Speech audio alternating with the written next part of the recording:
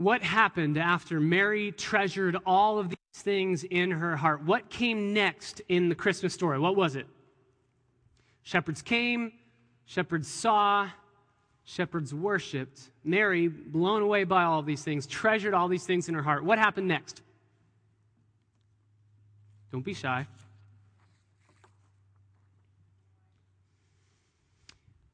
If you say the wise men, you'd be buying into the cultural idea that the wise men were present the day that Jesus was born, that they presented their gifts, that there were only 3 of them, and they presented their gifts, and then they went away.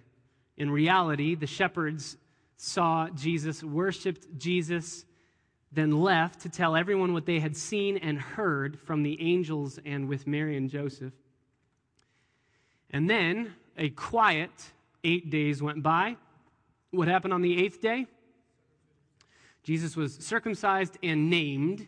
The Jews have a tradition of naming on the 8th day. The naming on the 8th day was not commanded. It was just the circumcision on the 8th day that was commanded. But Abraham in the Old Testament received his new name from Abram to Abraham the day that he was circumcised. So Jews traditionally give the name on the 8th day as well, the day that they circumcised. So Jesus was circumcised and named on the 8th day.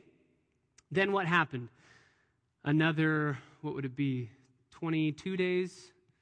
No, it would be 32 days later. For a total of 40 days, where did they go? Went to the temple. And there we see the amazing words of Simeon and of Anna and these prophets, this prophetess, these amazing a man and woman of God who are able to see the Messiah born as a little baby and worship him and fall down before him and say, this is the one we've been longing for and waiting for. Then at the temple, what did Mary and Joseph offer? 2 turtle doves, right? 2 pigeons, 2 turtle doves. Kelly Bunch answered that one like so incredibly fast at our little Christmas party. She was studying up, I think, for our Christmas trivia challenge.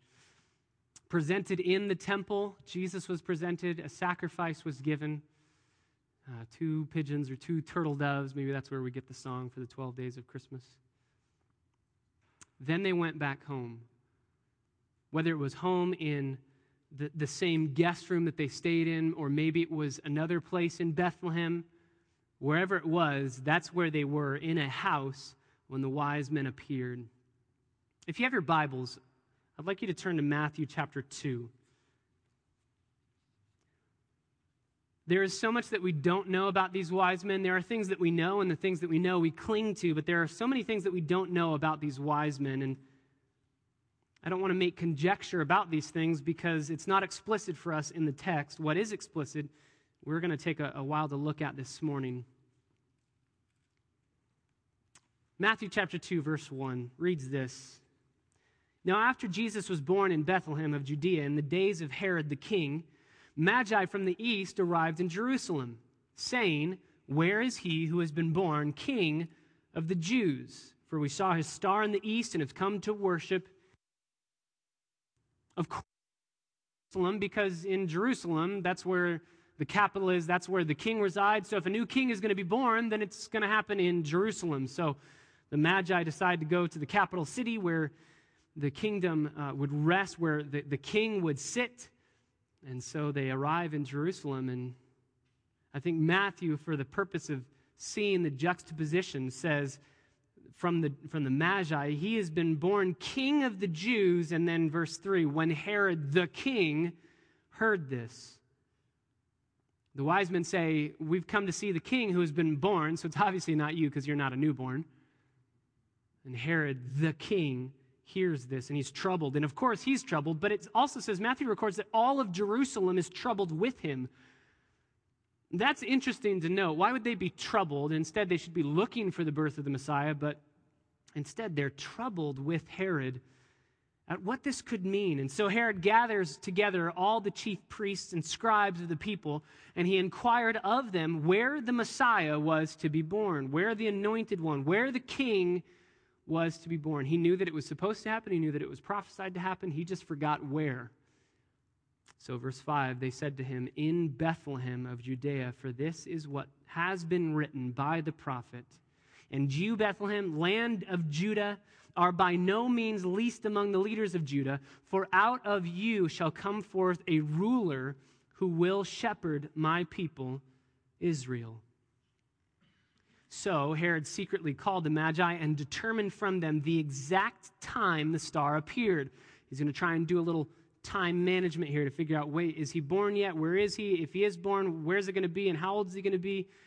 And you know the awful decree that he is going to set out, that he will kill all of the male children in Bethlehem 2 years and younger. Verse 8, he sent them to Bethlehem and said, "Go and search carefully for the child, and when you have found him, report to me so that I too may come and worship him." What a wicked lie. I too want to come and kill him. I don't want to worship him.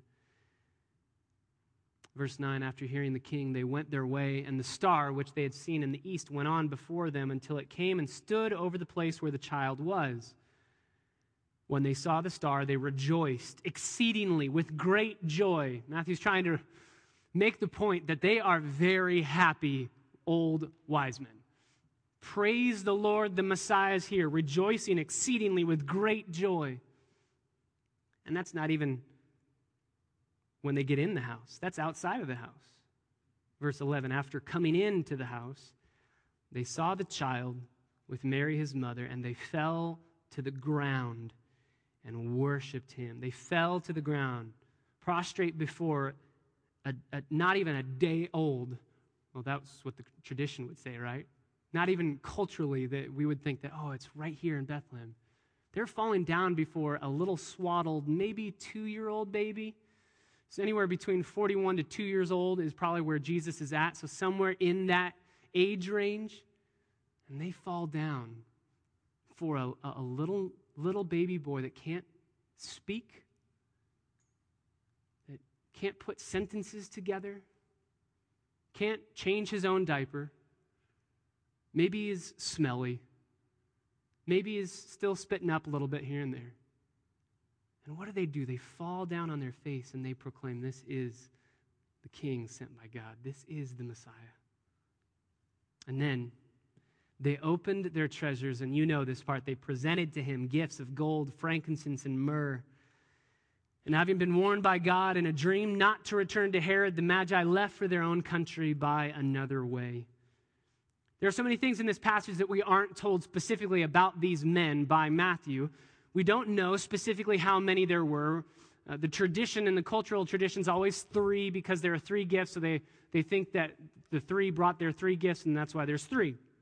We don't know if that's the case. Maybe there were 20. Who knows? They were just wise men. They were magi that were all there, and they brought 3 gifts. That's all we know. We don't know where exactly they came from, whether they came from Babylon, whether they were Arabs. We don't know exactly. We just know that they came from where? What direction?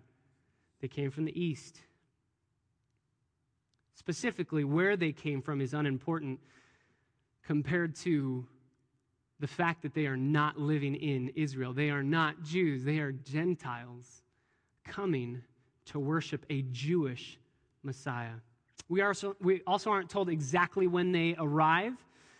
We can deduce, as I said, that it's between Jesus being 41 days old and 2 years old, because Jesus has already been presented in the temple, so it's at least after 40 days, and it's probably somewhere lower than the 2-year age range that Herod set to have the male babies killed 2 years and under. And he was probably highballing it based on what he had ascertained from the wise men. So my guess is it's probably, let's put 1 year old. Between 41 days and 2 years, but probably around 1. And these men come, and Matthew tells us, even though we can't know certain things like how many there were or who they were exactly, where they exactly came from, precise location, or when precisely they arrived, there are certain things that we do know. Number one, we do know that they are Gentiles. They are pagans falling down before a Jewish Messiah. And it's interesting because they know, intellectually, they know pretty much the same thing that the Jews knew, right? In verse 4, Herod gathers all of the chief priests and scribes of the people, and he inquires where the Messiah is to be born, and they have an answer. They knew intellectually the Messiah is to be born in Bethlehem. He's to come. They knew that, and so did the wise men. But already Matthew is giving us a little bit of a lesson here. There's a knowing, there's a knowledge that condemns, and there's a knowledge that leads to true worship. The knowledge that Herod, through the scribes and chief priests had, led to wanting to kill the Son of God. The knowledge that the wise men had led to wanting to worship him and sacrifice much. Coming from the east, depending on how far away they were, the travel would have been rigorous and it would have cost a good amount of money. Now, if they're giving gold as a present, my guess is they are probably rolling in it, so they're okay to spend that money. But still, they probably paid a little bit of cash to be able to get to Bethlehem. So we know that they are not from Israel. We know that they are Gentiles worshiping a Jewish Messiah. We also know that their knowledge did not stay knowledge. It turned into action, and specifically devoted worship. Devoted worship. But of all the things that Matthew wants to zero in on and specify for us explicitly, it isn't where they're from specifically. It isn't what day they arrived specifically or how old Jesus was. He's just a child. All those things Matthew doesn't really want us to know specifically and explicitly. What he does specify seemingly is very strange, and it's the gifts. He specifies that these men, whether it's 3 or whether it's more, bring gifts of gold, frankincense, and myrrh. Why would Matthew specify those gifts? Why wouldn't he just say they brought offerings, they brought gifts, and they laid them before the child and worshiped him? I think it's because Matthew wants us to know the knowledge that these wise men had about who the Messiah was going to be, even more so than the Jews had. And I think it's because Matthew wants us to see, even in a manger or in a house where Jesus has grown up a little bit, but still a tiny little baby, that this baby was born for the purpose of something much greater than just a normal, natural, typical birth. These gifts tell us much. And with the time that we have remaining, I want to look at each gift and what it preaches to us about who Jesus was. The first gift, gold. They brought gold, and it's easy to know why they would bring gold. Gold represents an upstanding person, or specifically a king. You don't just throw gold around back then, and they would give gold to Jesus, this child, as an appropriate gift given to a king. Gold is the precious metal of the kings, and here these men are coming to worship the King of Kings, the newborn king. They said it themselves. Where is he, verse 2, who has been born King of the Jews?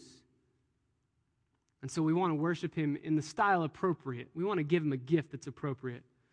We're not going to give him a little in and out card. We're going to give him gold. It's interesting to note that even in this gift, God provides for Mary and Joseph. We know that Mary and Joseph were poor because there are 2 offerings that are allowed or that are commanded when you present your child in the temple after the 40 days. One offering is the 2 turtle doves, the 2 pigeons. That's for poor people. There's another offering that you can give if you have it, but Mary and Joseph obviously did not have it, so therefore they give the poor offering. They are poor. They do not have money or a lot of it. And what's going to happen immediately after the Magi leave? What's going to happen? Mary and Joseph are going to leave with the child. They're going to flee to Egypt. That's going to cost money. And I like to think in my own sanctified imagination that they wouldn't have been able to make it had it not been for the gold that was given by the wise men. God provides through this gift. God provides in miraculous ways. And God gives to these extremely poor people the gift of gold. It's presented by the wise men to the King of Kings and the Lord of Lords.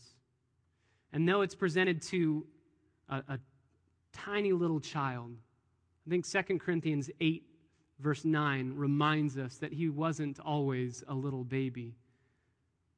Paul writes, 2 Corinthians chapter 8, verse 9, "For you know the grace of our Lord Jesus Christ, that though he was rich, yet for your sake he became poor, so that you, through his poverty, might become rich."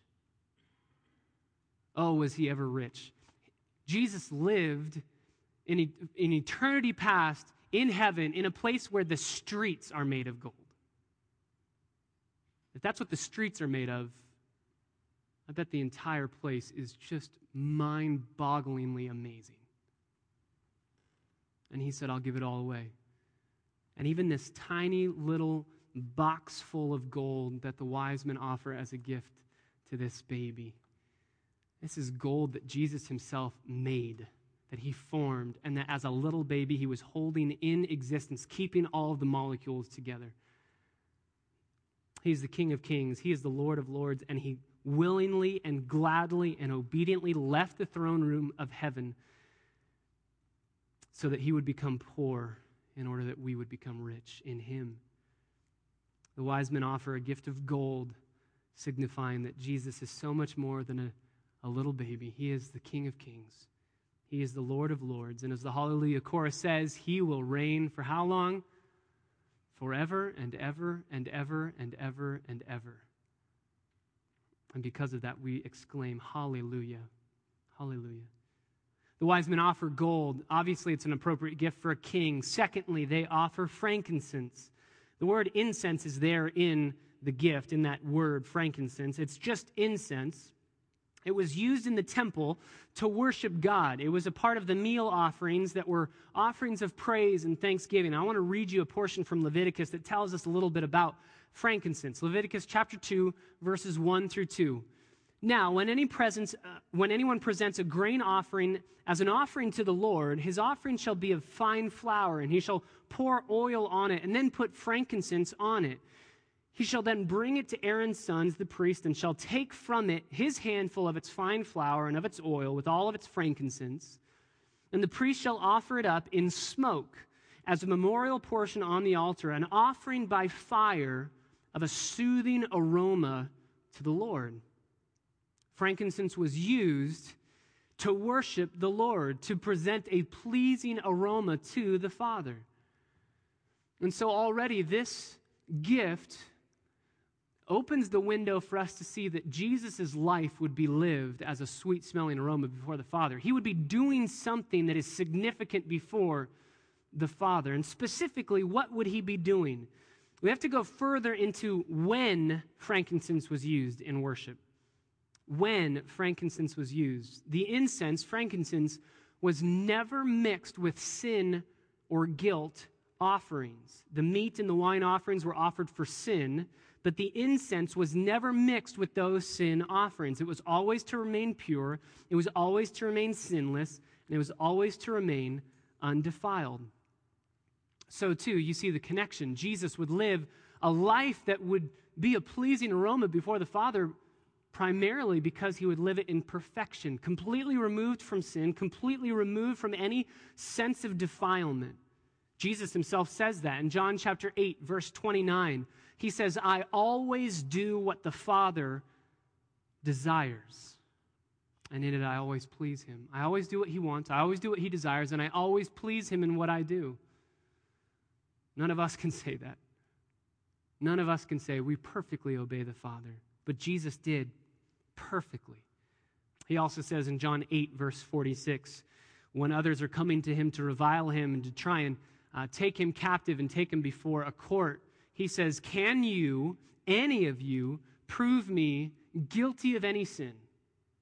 I've lived my life in front of you. Is there any sin that you can pin on me? And obviously they went away without any sin to be able to pin on him. Perfect sacrifice. Jesus lived a life of perfection as a sweet-smelling aroma before the Father. Turn to Hebrews chapter 2. I've been reading in Hebrews during the month of December for my own quiet time in the morning, and I've been seeing so many amazing truths about who Jesus is and was and will be for us. But when we think about frankincense, we think about the office of a priest and how the priest would offer this sweet-smelling aroma before God.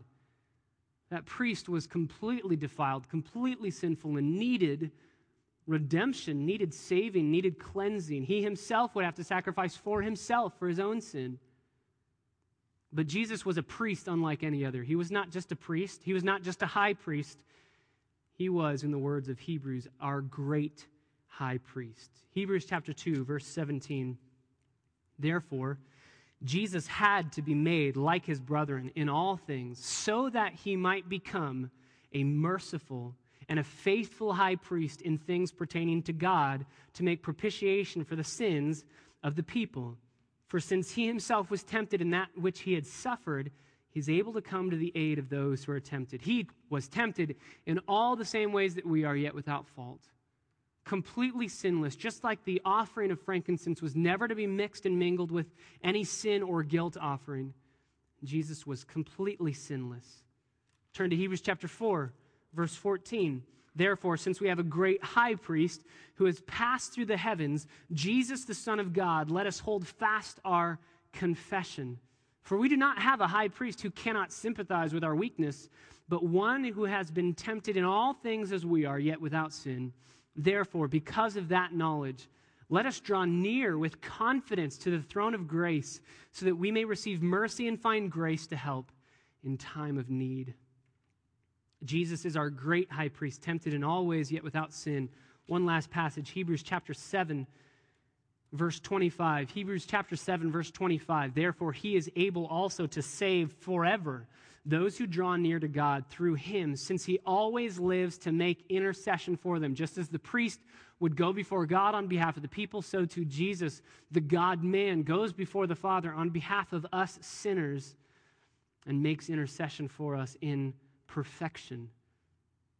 4, verse 26, it was fitting for us to have such a high priest, holy, innocent, undefiled, separate from sinners, and exalted above the heavens, who does not need daily, like those high priests, to offer up sacrifices, first for his own sins and then for the sins of the people, because this he did once for all when he offered up himself. This is why Jesus had to come and be a baby. He had to come and be born as a human, because he had to take our place perfectly as a human substitute. There are other holy beings. The angels are holy. They haven't sinned, but they would not be our perfect substitute. As a high priest was a substitute on behalf of man to God, Jesus was the only one that could come as a perfect substitute, perfect 100% man, sinless before the Father, perfectly God, all at the exact same time. So Jesus is king, an offering of gold, an appropriate gift for a king. He is also the perfect, sinless, great high priest who stands before the Father on behalf of sinful man. Just as frankincense was offered before the Father as a sweet-smelling aroma, not mixed or mingled with any of the sin offering or guilt offering, Jesus was that on our behalf. Finally, in Matthew chapter 2, the wise men present the gift of myrrh. This would have been a very strange gift. Myrrh is just a fragrance, it's a perfume, but it's used for specific purposes. John 19, verses 39 through 40 tell us that Nicodemus brought myrrh to wrap Jesus' body after he died. This was a fragrance or a precious perfume that would be wrapped in the embalming process as you would wrap a dead body. For our culture and context, it would be as if, as Ethan is born, our little son, as he is born, it would be as if somebody came in and gave us a balloon that said, happy first little birthday and happy baby boy and it's a boy and all these happy balloons, and then somebody comes in and gives us a coffin. Here you go. What do we do with that? It would be highly inappropriate, and it would absolutely be offensive and strange. But these wise men knew something about the Messiah that many of our Jewish friends still don't want to believe. They knew Isaiah 53, that Jesus would be that suffering servant, that the Messiah would be that suffering servant. They knew Psalm 22, that Jesus would proclaim on the cross, the Messiah would be cut off from the Father and would proclaim, my God, why have you forsaken me?" So they offer a gift that reeks of death, that has in it an aura of the fact that he was born to die. And his death would be unlike any death that has ever been died or ever will. His death was significant because his death was dying in the place of sinners like you and me. bearing the wrath of God on our behalf. Hebrews chapter 2, verse 9 says, "But we do not see him who was made, or we do see him who was made for a little while lower than the angels, namely Jesus, because of the suffering of death, crowned with glory and honor, so that by the grace of God he might taste death for everyone." He might taste death. This gift points to the death of Jesus and the reality that Jesus, and we say this so quickly, Jesus was born to die, just kind of comes right off our lips. The reality is that when Jesus was born in the incarnation, it's as if he stepped onto death row. He knew that his life was supposed to be lived in perfection, and then he would die for the sins that you and I have committed, the offenses that we have committed against a holy God. In his incarnation, Jesus willingly, gladly, obediently lived his life, as it were, on death row, knowing that the death for you and me was coming. Myrrh doesn't always or only just speak to the death of Jesus, but there's something that's interesting that pops up during the death of Jesus. Another aspect of myrrh that I think we need to see before we end our morning together. Go to Matthew chapter 27. Matthew chapter 27.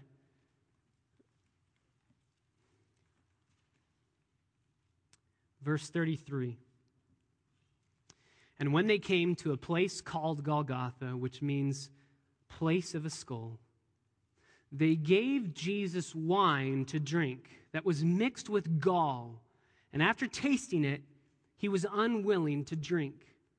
They gave him wine that was mixed with gall. My Bible says gall. I don't know if your translations say something different, but gall is just a word for something that's bitter, something that's not very tasty.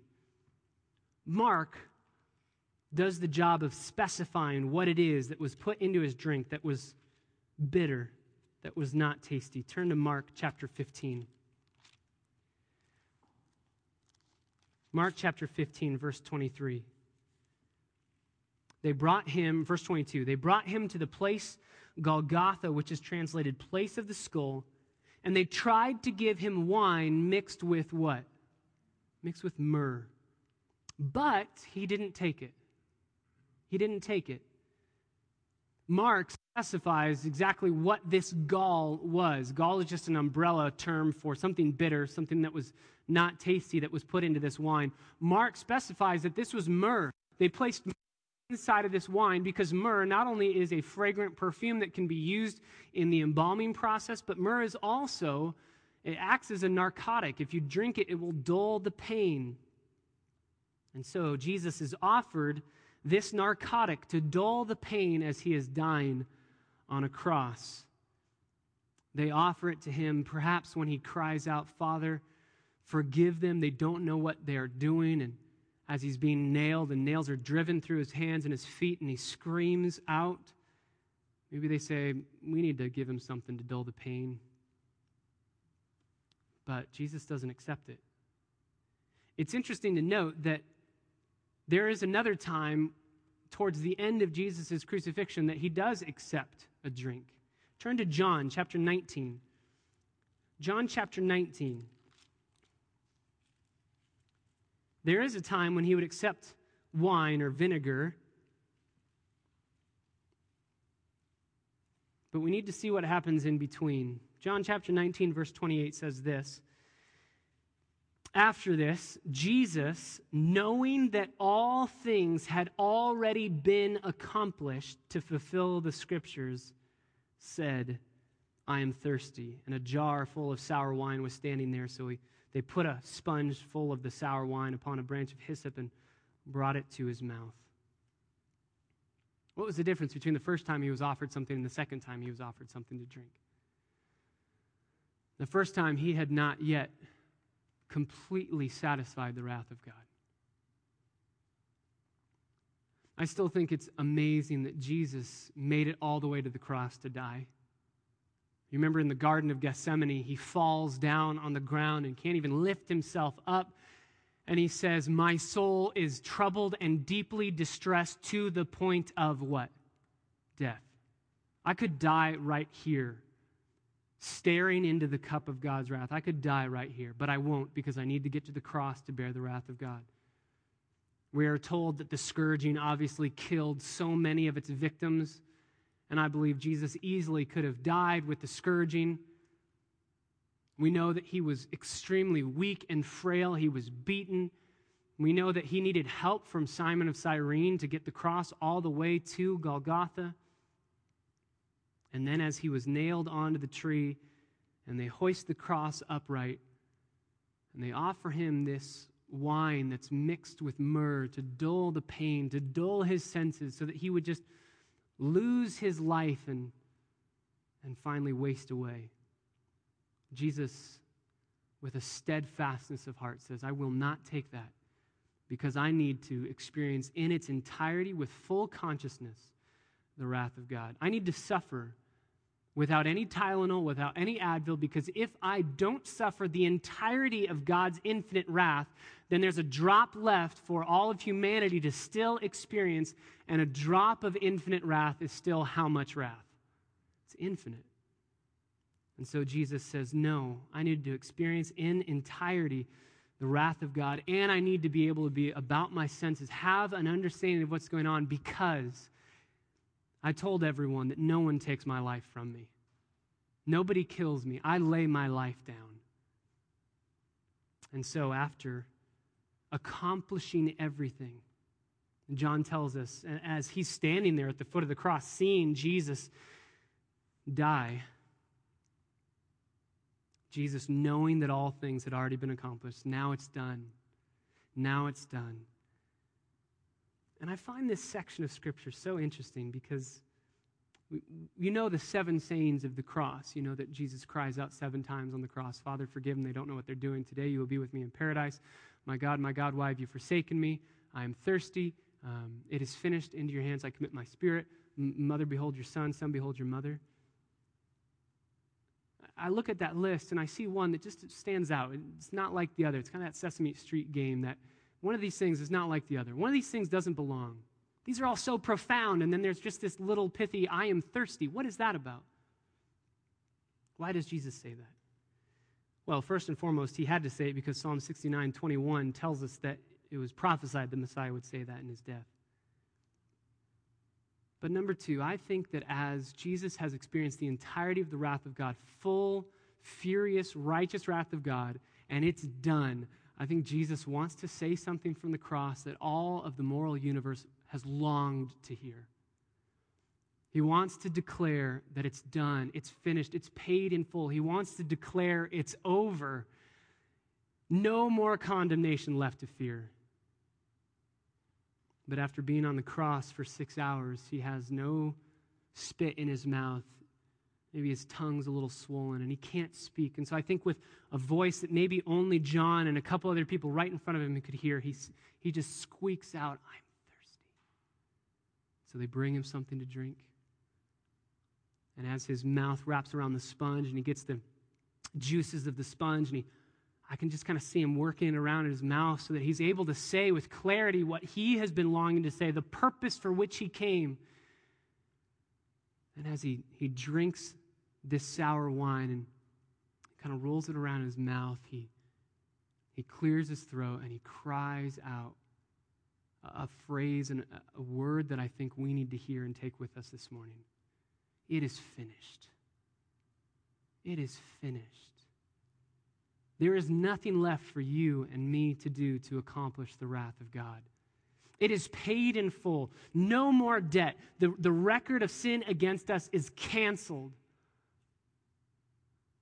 All because Jesus, as the King of Kings and the Lord of Lords, came willingly to this earth.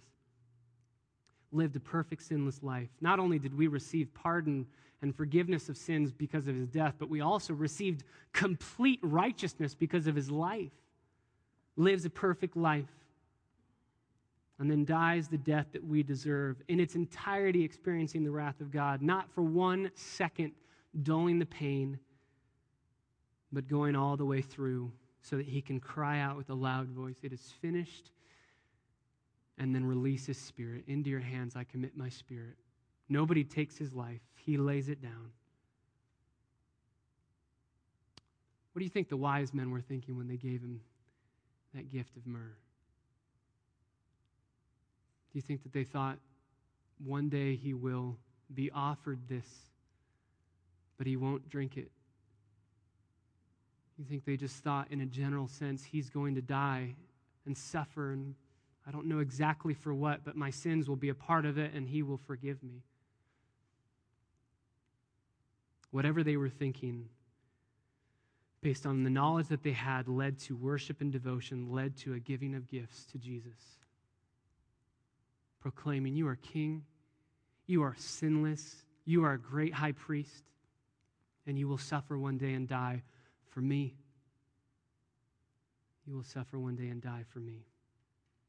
What are the gifts, in a sense, that we can give back? We don't have gold, frankincense, or myrrh. If anybody does, I'd like to see it because that'd be fun.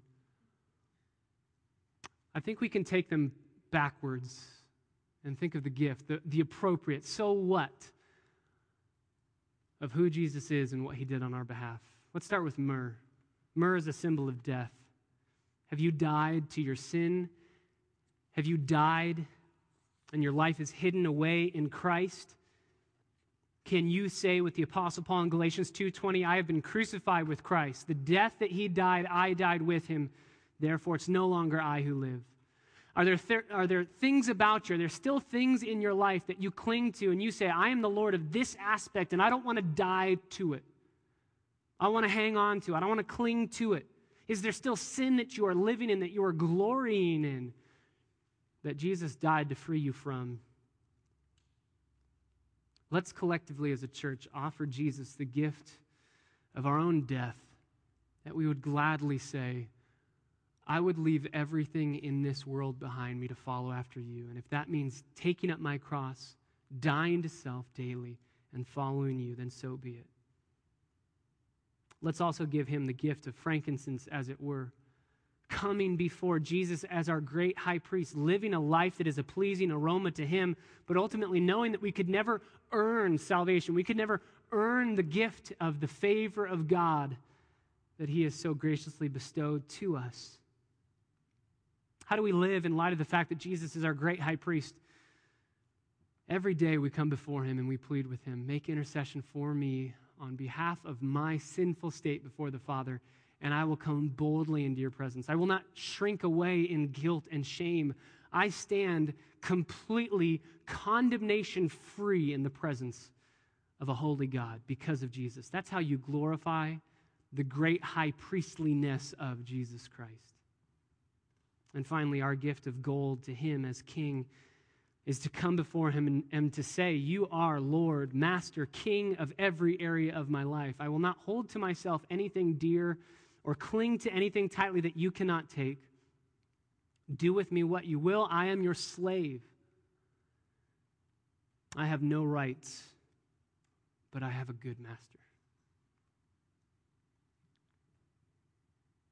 Ultimately, the greatest gift of Christmas, it's not the gold, the frankincense, the myrrh that the wise men gave. It's not our response of our gift of dying to self, our gift of calling upon Jesus as our great high priest, or our gift of submitting to him as Lord and King and Sovereign. The greatest gift of Christmas is that God would willingly send his one and only Son, that whosoever would believe in him would not perish but have eternal life.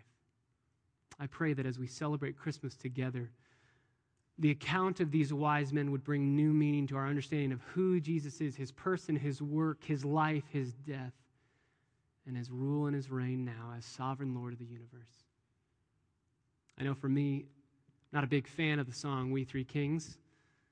It's always just sounded like some pirate drinking song to me, so I've never really liked it. But there's a version of it that I do absolutely love. And I love it because it goes through all of the verses of the gifts, and it does it thoroughly, and it does it biblically, and it does it well. And it reminds us that Jesus is God and King and sacrifice, that he came to live the perfect life and die the death that we deserved and rise again with newness of life. And just as sorrowful as the gift of myrrh is in signifying the death of Christ, we get to celebrate because Jesus is no longer dead. He is alive, and he lives to make intercession before the Father on our behalf. And so I want to just ask us to listen to this rendition of We Three Kings. The words are going to be up on the screen so you can see them, and track with the singer as you hear each line and you hear each word and you remember what the gift signifies. And praise the Lord in your own heart, knowing that he is King and God and sacrifice for you even now.